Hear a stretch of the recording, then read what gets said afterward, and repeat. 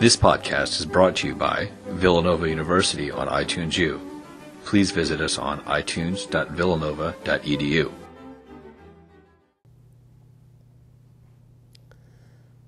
Gate.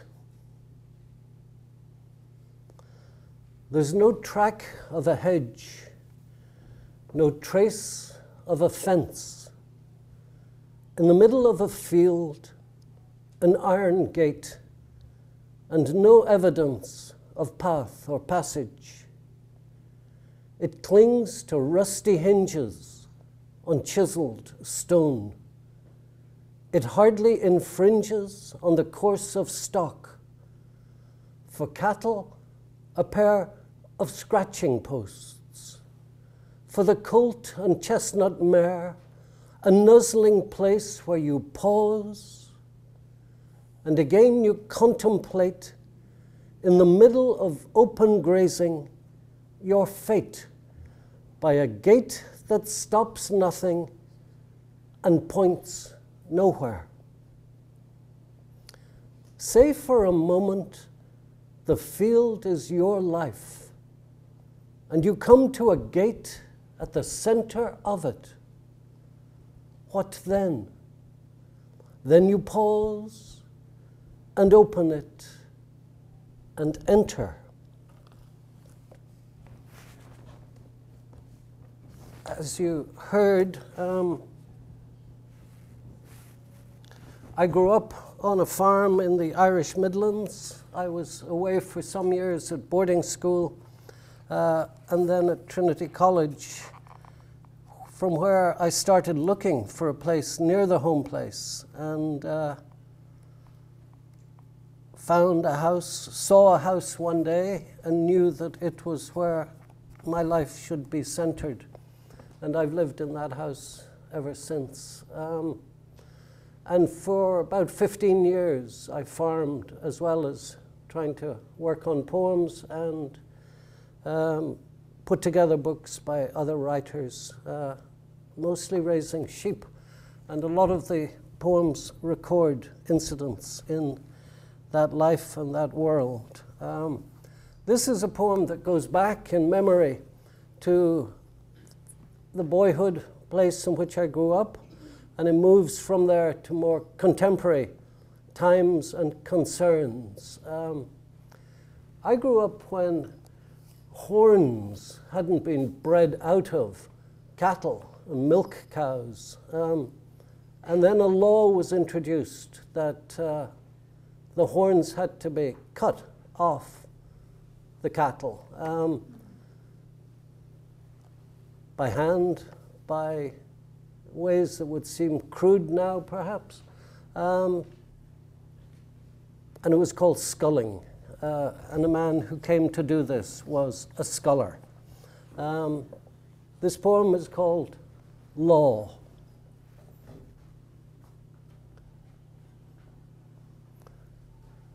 I love it in one way when the room is packed, but I recognize the disadvantages too.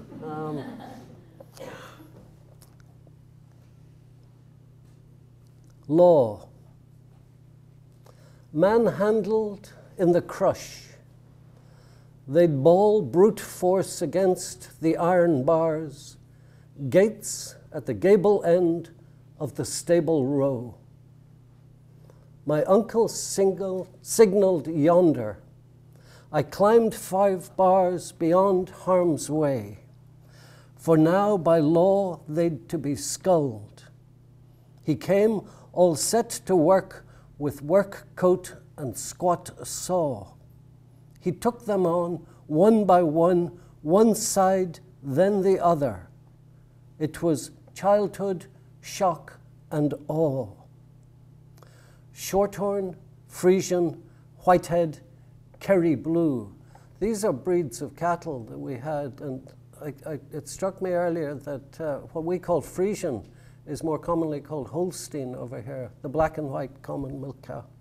Shorthorn, Frisian, Whitehead, Kerry Blue. Cut horns amassed like battle trophies in the slush. A sudden daub of powder on the round rose of each wound. The snort and grunt of pain, each one an injured Abel to arcane. And then that rush of blood when he slashed through a vessel, that pulsing arc that splashed our hands and arms and faces and made muck blush. All brought back to me by a footnote to the latest slaughter in Iraq, where some of those that lived envied some that didn't. In a photograph, a boy the age that I was then, with half a head, whose skull was shorn beneath the ear, straight through bone. The gore coagulated on a lac. And then I saw his hands were joined as if in prayer, and arms were chained behind his back, and now met then, when none of us was not bloodstained. Joseph made reference to a translation I published some years ago of Virgil's beautiful poem, The Georgics. This is a poem from 2,000 years ago, 2,200 lines, a poem about people trying to reestablish their lives in the aftermath of a Roman civil war. And I want to read a bit of it in particular today because in the course of that semester I spent here in 2000, though I had been hovering around the poem for some time before that, in the house on North Blackfriars Street, upstairs, I found the kind of key to the opening of the poem that set me on my way with the translation. Sometime later, I was working on the end of book one, and it was a time of extreme turmoil in the world, disregarding completely a UN resolution. Your president of the time couldn't but rush into Iraq, and turmoil followed from that, which seemed to be echoed in these lines from the end of a poem written, as I say, before the birth of Christ. In short, whatever evening's bringing on, whence winds propel fair weather clouds, and what wet southerlies portend, the sun will advance warning signs. Who'd dare to question the sun's word? For it is he once more who forestalls troubles, hidden but at hand, of conflicts festering out of sight. And it was he who felt for Rome that time that Caesar fell and veiled his gleaming head in gloom so dark the infidels began to fear that night would last forever. The skies of Germany resounded with the din of war. Weird stirrings caused the Alps to tremble. What's more, in quiet groves, a voice was heard by many peoples, a monstrous voice, and pallid specters loomed through the dead of night, and, dare I say it, cattle spoke. The rivers ground to a halt, gaping holes appeared, and in the sanctuary carved ivories began to weep the tears of mourning, and bronzes to perspire. The Po, King River, swept away in raging rushes across the open plains, whole plantations, cattle, and their stalls. Swept all away. That was a time when entrails, carefully scrutinized, showed nothing but the worst, and well springs spouted blood all day, and hill towns howled all night with wolves. Nothing surer than the time will come when in those fields a farmer ploughing will unearth rough and rusted javelins and hear his heavy hoe echo on the sides of empty helmets and stare in open-eyed amazement at the bones of heroes he's just happened on. For right and wrong are mixed up here. There's so much warring everywhere. Evil has so many faces, and there is no regard for labors of the plow. Bereft of farmers, fields have run to a riot of weeds. Look here, the East is up in arms. Look there, hostilities in Germany. Neighboring cities reneged on what they pledged and launch attacks. The whole world's at loggerheads, a blasphemous battle, as when right from the ready, steady, go chariots quicken on a track until the driver hasn't a hope of holding the reins and he's carried away by a team that pays heed to nothing, wildly away and no control.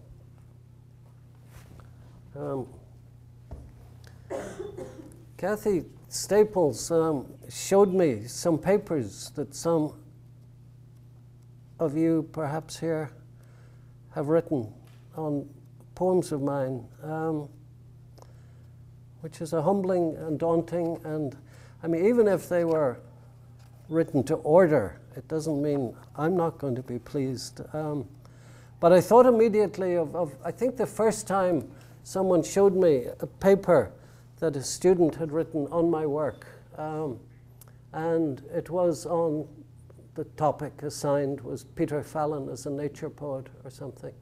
And this person, though I was told she was a very bright student, hadn't mastered the switch for spell check, and her whole paper came out as nature poetry and Peter Falcon. Fair enough. So I'm going back to one of those poems that I believe was part of that course.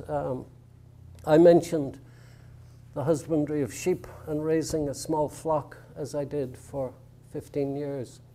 There was a time I seemed to write more poems about sheep than people, but I saw more sheep than people in those years.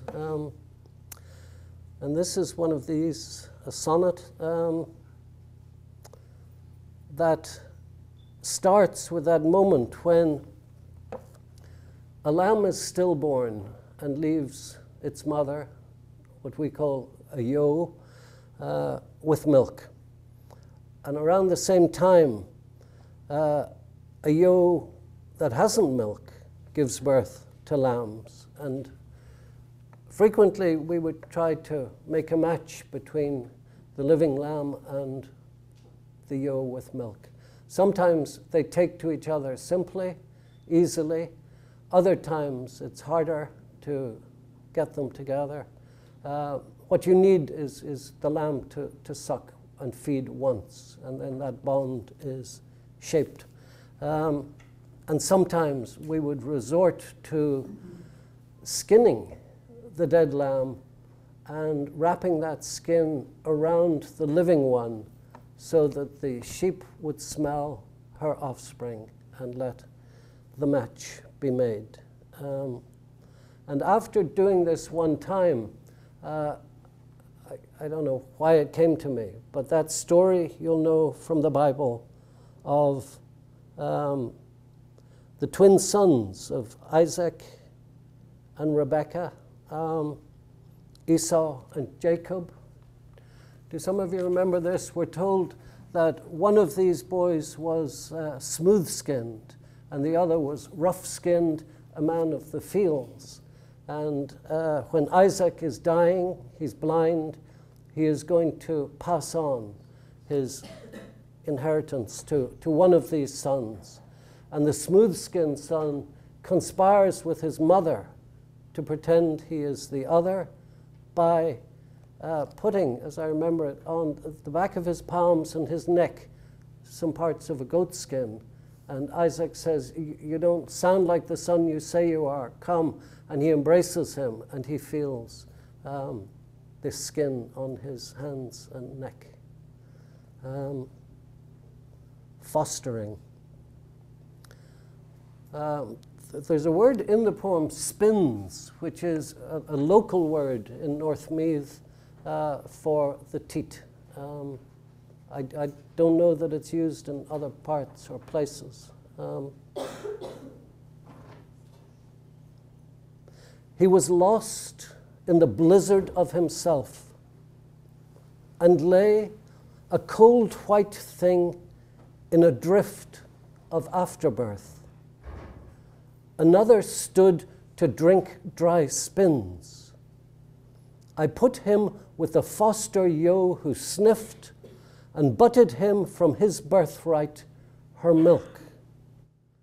I took the stillborn lamb and cleft with axe on chopping block its head, 4 legs, and worked the skin apart with deft skill and rough strength. I dressed the living lamb in it. It stumbled with the weight, all pluck, towards the yo who sniffed and smelled and licked. Raiment she recognized. Then she gave suck, and he was Esau's brother, and I, Isaac's wife, working kind betrayals in a field blessed for life.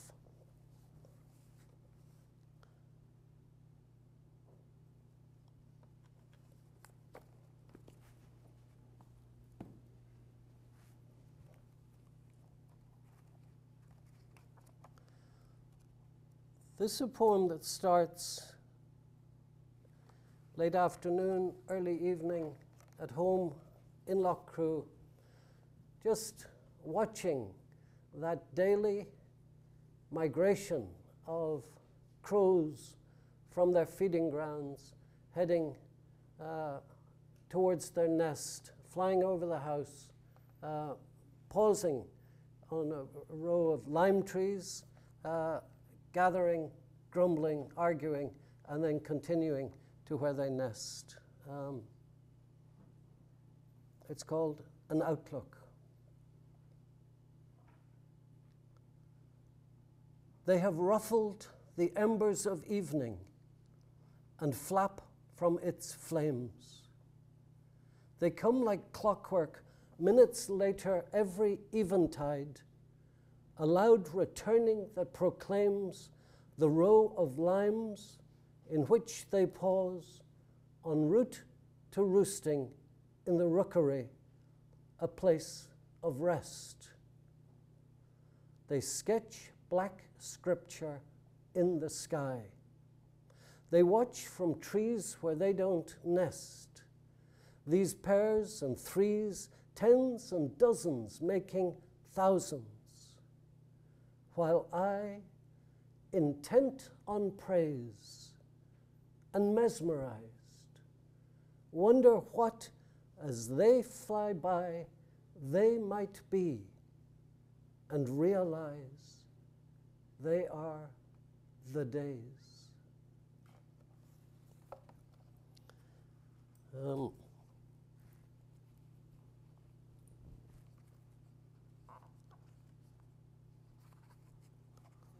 Our daughter is the age, I'm guessing, of many of you here. This is a poem I wrote some years ago when suddenly she was growing to that point where she was beginning to encounter the world on her own terms, and our place was to stand back and let go. and try to convey a sense that we're here if you need us. That time of just confronting things through her own eyes rather than through the veil of the care of parents, I guess. And it's called A Summer Flood. Again, I went out to the new wood, because at times as these, it is a true good to be alone among the trees I planted and transplanted, and an ease among steadfast companions, to be one who believes that answers can emerge in leaves. There was disquiet in the house, a whirlwind in the ways and days of our most lovely girl. They stroked her like water, that is, everywhere. The worries and the woes, first deaths, her teenage tragedies. How live two lives of here and there, wherever there may be? May she pause, I make my prayer, like salmon in the estuary, our daughter, acclimatizing to fresh water, en route towards a stay in gravelly mud, and waiting for a summer flood to tide them over. Now contrails scratch the sky. In June I watch the mayfly hatch. And then what had been leafage in the night began to ruffle feathers, ready to take flight. And birdsong happened for me. No, for us all. Solo first, then in chorus.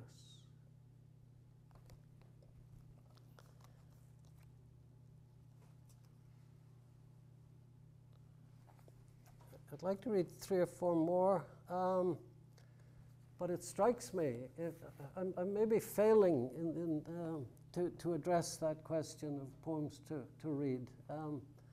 Without this sounding terrible or corny, I mean, if there is a poem someone would like to hear, I would love if that person would speak or wave or let me know. There's no point afterwards in saying, I wish you'd read something, you know? Is there a poem anyone wants to? I mean, we're all friends, don't be shy. Let me know.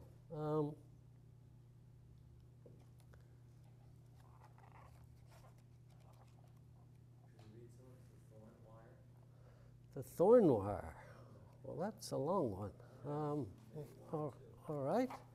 I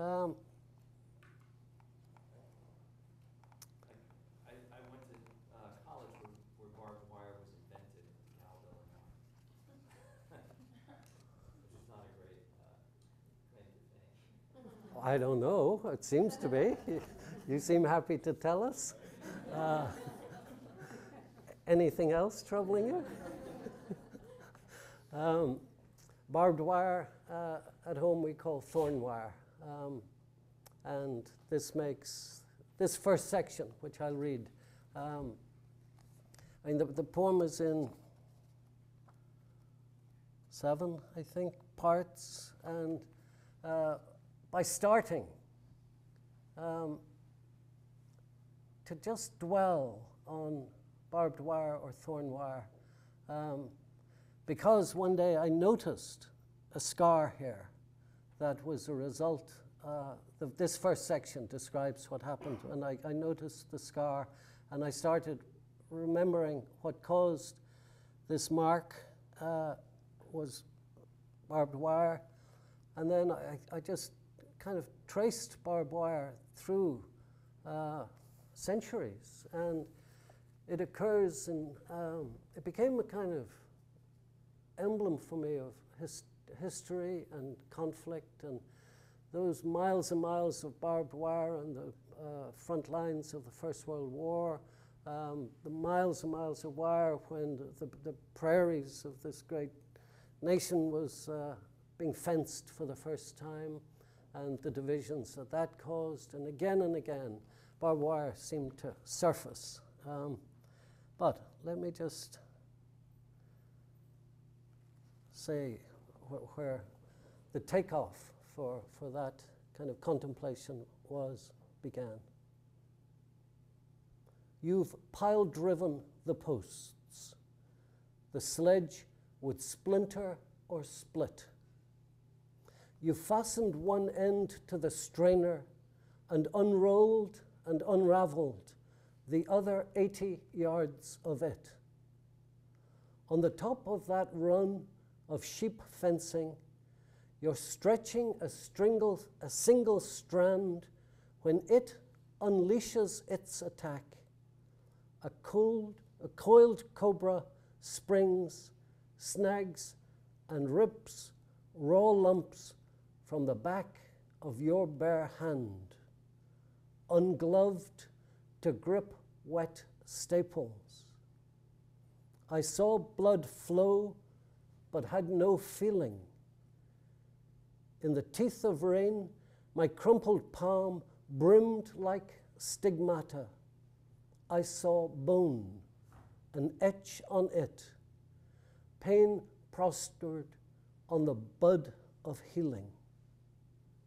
A stain on my smudged cheek, across my jaw.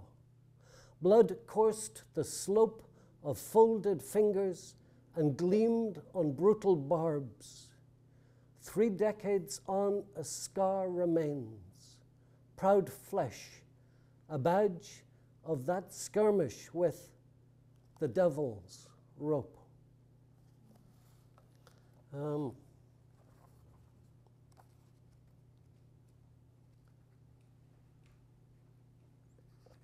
Is there anyone else who thinks of a poem or has a poem in mind?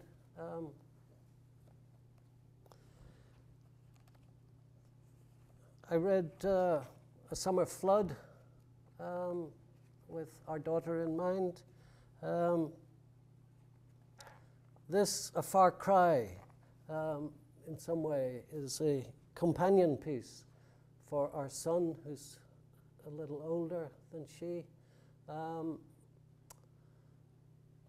The poem makes reference to Loch Crew, which is the townland in which my home is, and it is the center, the element in which I feel in many ways most at home.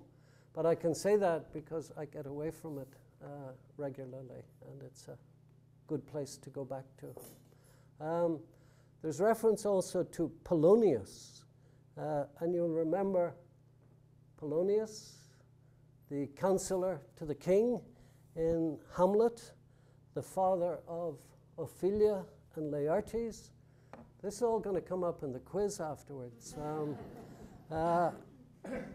And Hamlet unknowingly kills him, which triggers Ophelia's madness and the duel between Laertes and the prince at the end of the play.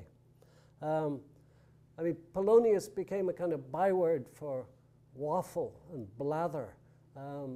He's referred to as a tedious old fool. But occasionally he came out with words of some wisdom and good advice. A Far Cry. Let each step be a prayer and not escape. Even if you'd venture to the far ends of the earth, dare to walk on air. Chance turning a blind eye to the present moment, and you might miss your proper life. Be patient as the mare beneath her fly mantilla. Be still in tender times. Along the riverbank, dark birds extend their wings in versions of surrender. And then, When they take off, they soar. Heed their sermons. Heed morning's constant benedictions, wind's histories. Bend, don't break. Credit that part of you that hopes to be haunted or lies submerged like the three streams of Loch Crew, whose principles are graven in your bone. Bear with this Polonius and trust the heart. The heart's a haven. You'll wonder if you're seeing things as you awaken to the need to dream new maps into being. Choose quietude. Don't shy from silence. World needs be no more than itself. Imagine. Abjure the social violence that has fractured families, homes, and hearts. We let go the loved one, not the love, and shattered whole communities. Say never again to the wild Irish rover, no more to the minstrel boy. Give us back our sons and daughters. Say that Ireland is over. And two more poems, if I may.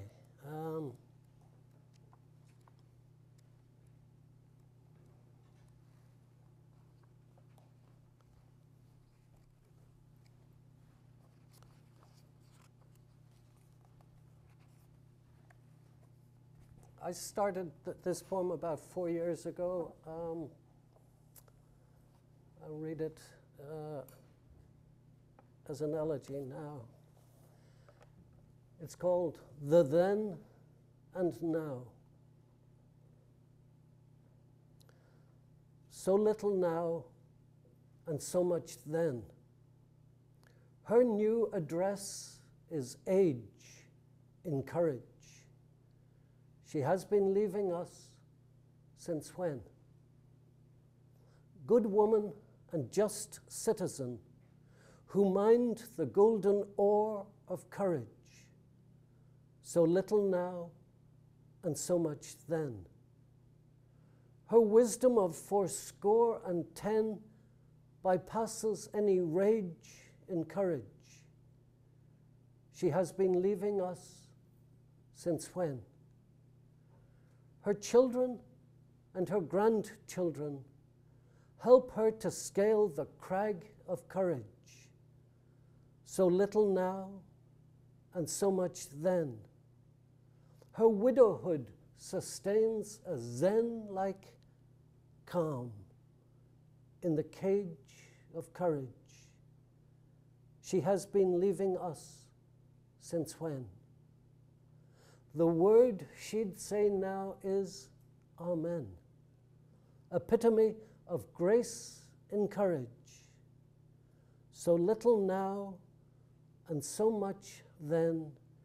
She has been leaving us since when?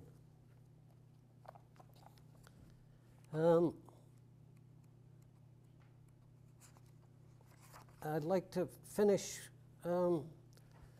with a poem that's called A Family Tie.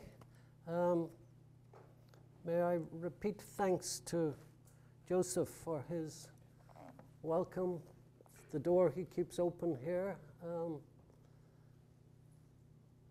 to the university, for the Heimbold Chair. A terrific young novelist, Claire Kilroy, will come in January. To my old friends here, Jim and Kathy. To my director, Kathy Staples. But to all of you for attention, and I thank you for listening.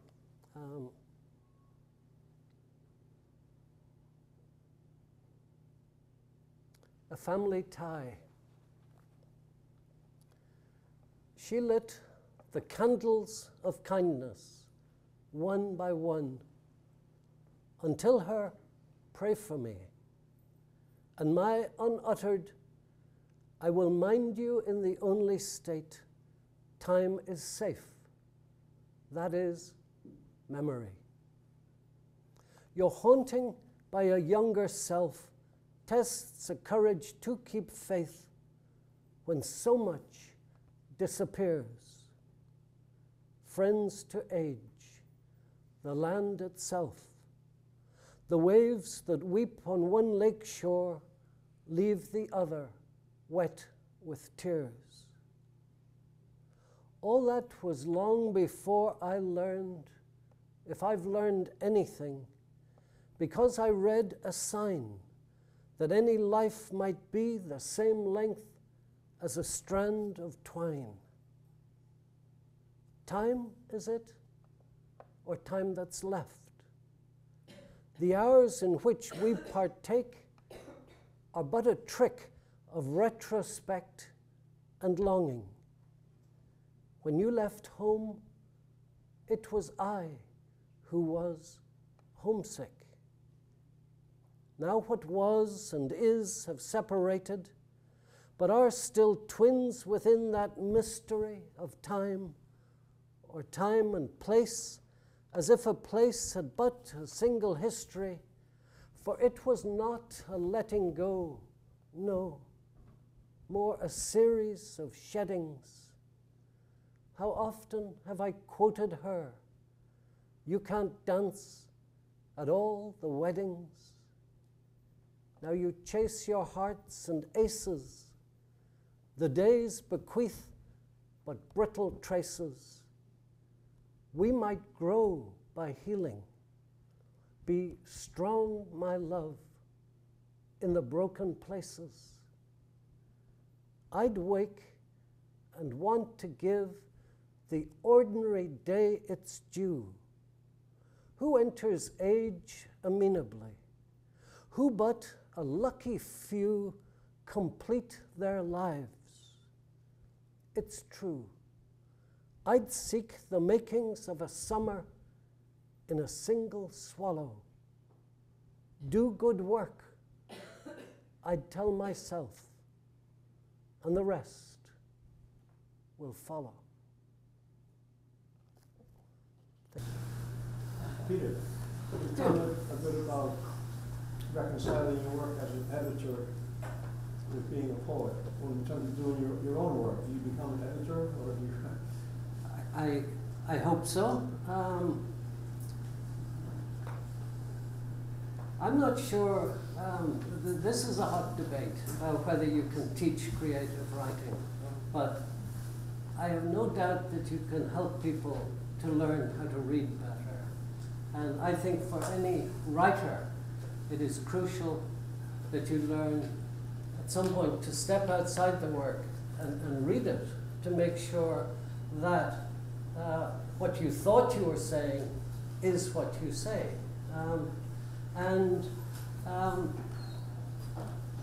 A lot of my time is spent working with other writers on books and on their texts. We work very closely together. And I hope that I am a supportive, cheerleading, critical reader of that work. And I hope in some way I'm helping them to read the work, to see it from a different perspective. And yes, I mean, I hope I apply that to myself. I mean, it can happen easily that you think you've said something and you haven't.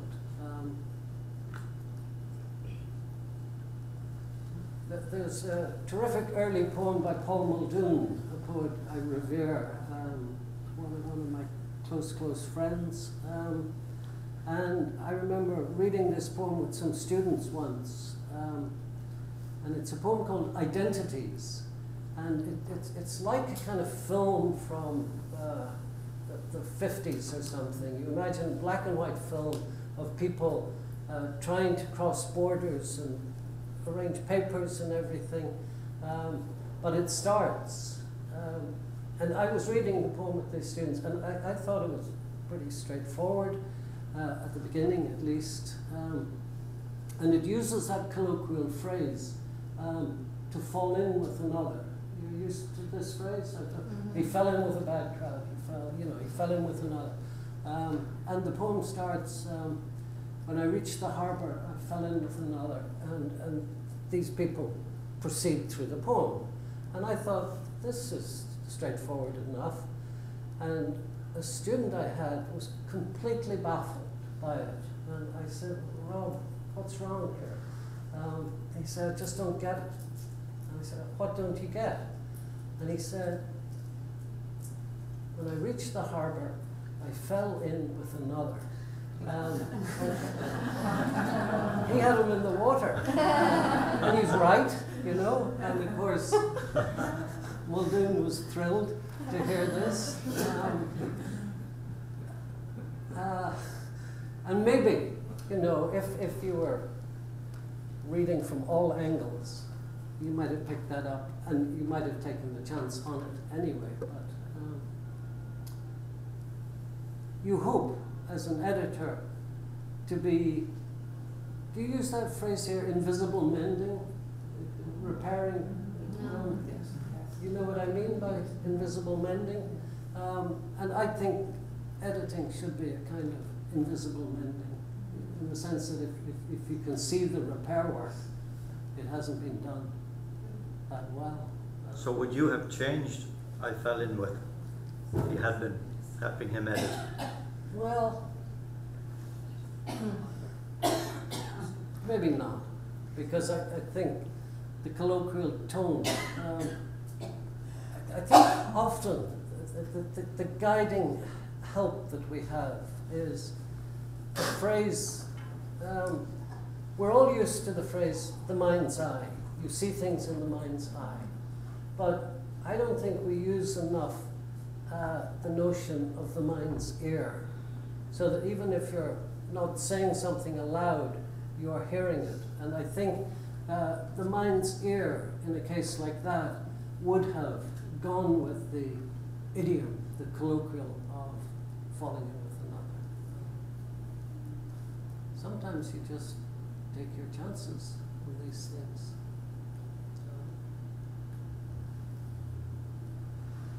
Please. Peter, are there, over the years, have there been American poets that you have been particularly responsive to? Yeah, many. I was at college the first time that I was invited to come to do a reading in this country, and it was in Western Massachusetts, parts you know well, Brook Farm, further west than that, and it was April, end of winter, and I had just this uncanny sense of familiarity with the territory, and I couldn't work it out. And then I just realized, Robert Frost gave me this many times. I mean, I'd been reading him, and it was a true landscape. But beyond that, I became friendly with a number of American poets who became more than friends, more than people that I admired. They became kind of beacons of my life in some way. Because what I was, though much of our literature in Ireland, contemporary writing, dwells on a kind of rural or farm past, Seamus Heaney's poems are full of that first life in Mossbawn and Balahi and County Derry. But he was away from it. John Montague writes about a farming background in the north of Ireland. I mean, many people do. But I was trying to practice farming and more engaged with the natural world in some way than they were. And I wasn't finding equivalents in Ireland, but I was in North America. Gary Snyder was an important presence and poet to me, and it was a thrill that he came to Lough Crew one time when we had a couple of of days together there. And my enduring friendship here is with Wendell Berry. And that's been a fortifying, confirming thing for me. I just admire him absolutely as man, writer, prophet, crank, you name it. He's all of those things. Writing poems or poems or stories or novels or essays, and farming. A very important figure for me. Donald Hall is a figure in New Hampshire who's meant a lot to me. Yeah, I mean, quite a number.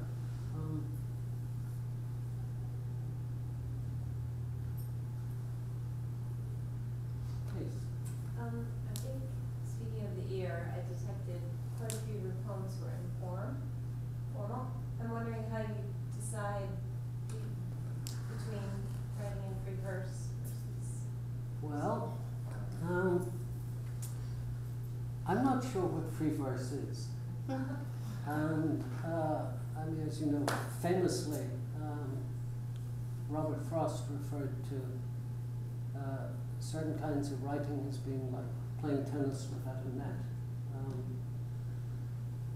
Form, for some people, is a four-letter word that begins with F, and for many people, it seems something that's too hard. You know, to start rhyming something or writing in lines of equally measured pitch, and then to have to keep going with that, you know, and there might be a shortcut or something. But I find myself thinking, if it isn't in form of some kind, what is it? It is formless. And is that what you want?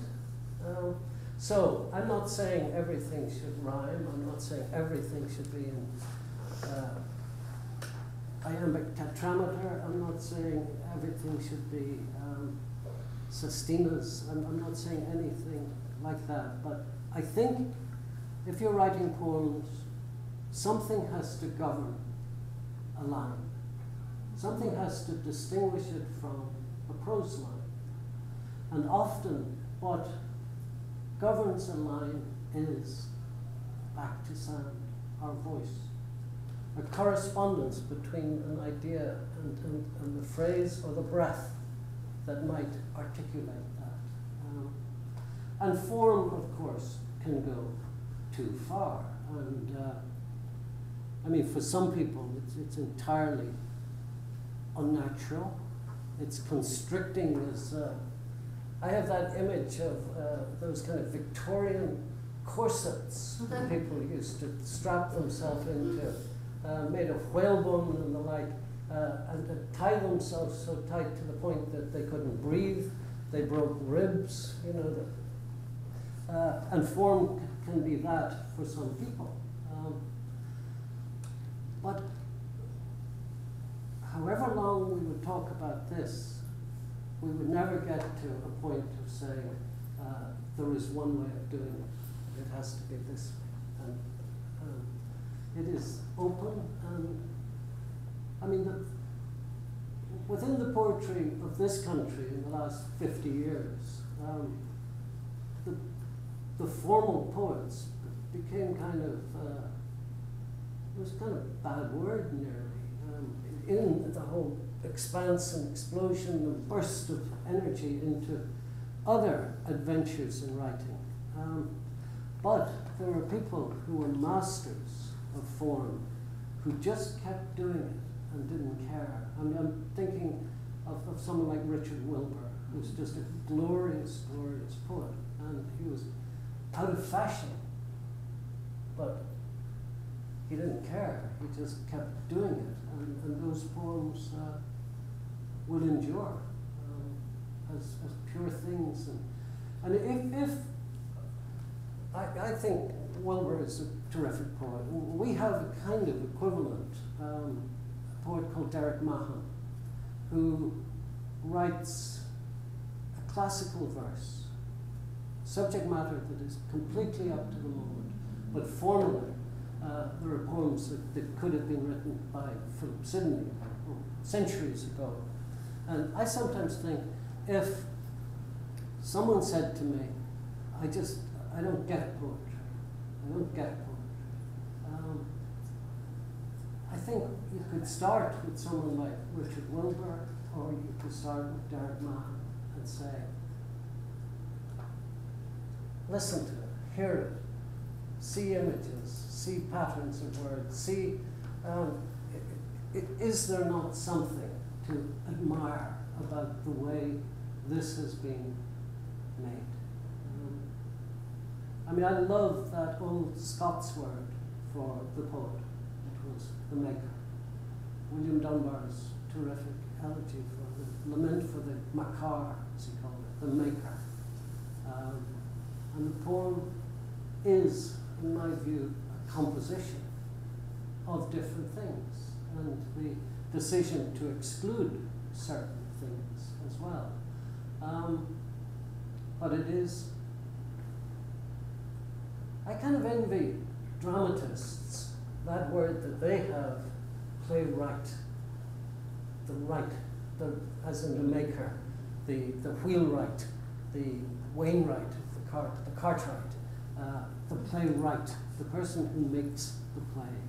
I kind of would like if we were poem wrights.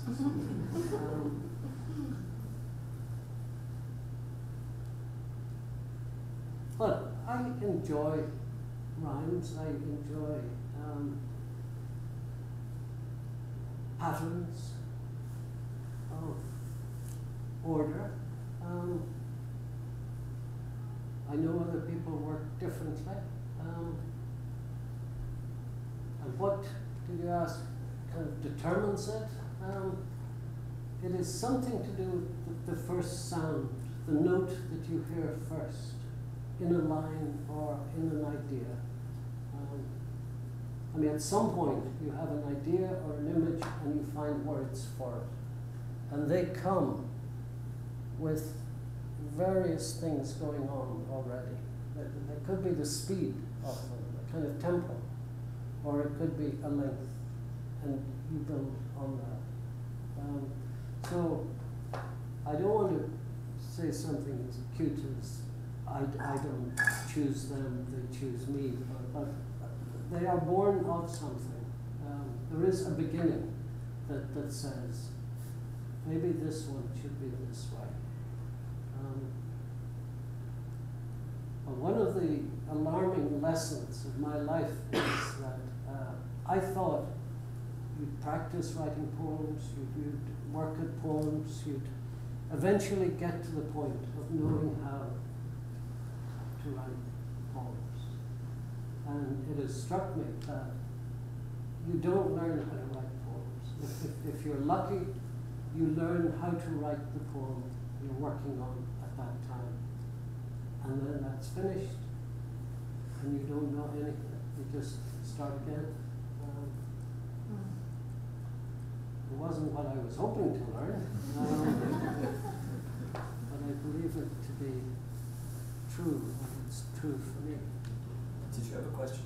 Yes, yeah, I have a question about your interest in Latin poets and authors.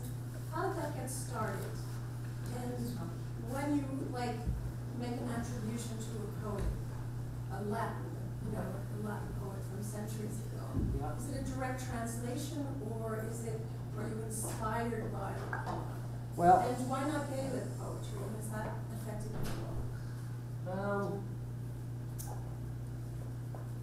Start with the Latin. I at boarding schools learned Latin from when I was 9 or something. And when I met the Georgics first, it astonished me that here was a poem about sheep and cattle and things that I knew about. Here was a poem with a subject matter that wasn't literary only, it was looking in a mirror in some way. And I hovered around the Georgics for decades, literally. I'd go back to it, attracted to parts of it. And it got to the stage where I thought, well, I believe that an act of translating depends on some affinity between the person translating and the original. But it's an act of reading, really. It's an act of very close reading. And I thought I wanted to read the Georgics closely. And I thought there might be passages in it that I would plunder and translate. And I mean, I wasn't even thinking of publication, but I did some of this, and then I began to realize, one, I wanted to read more and deeper, and two, that to take some of these passages, I would need to read the whole lot anyway to establish a whole context for me.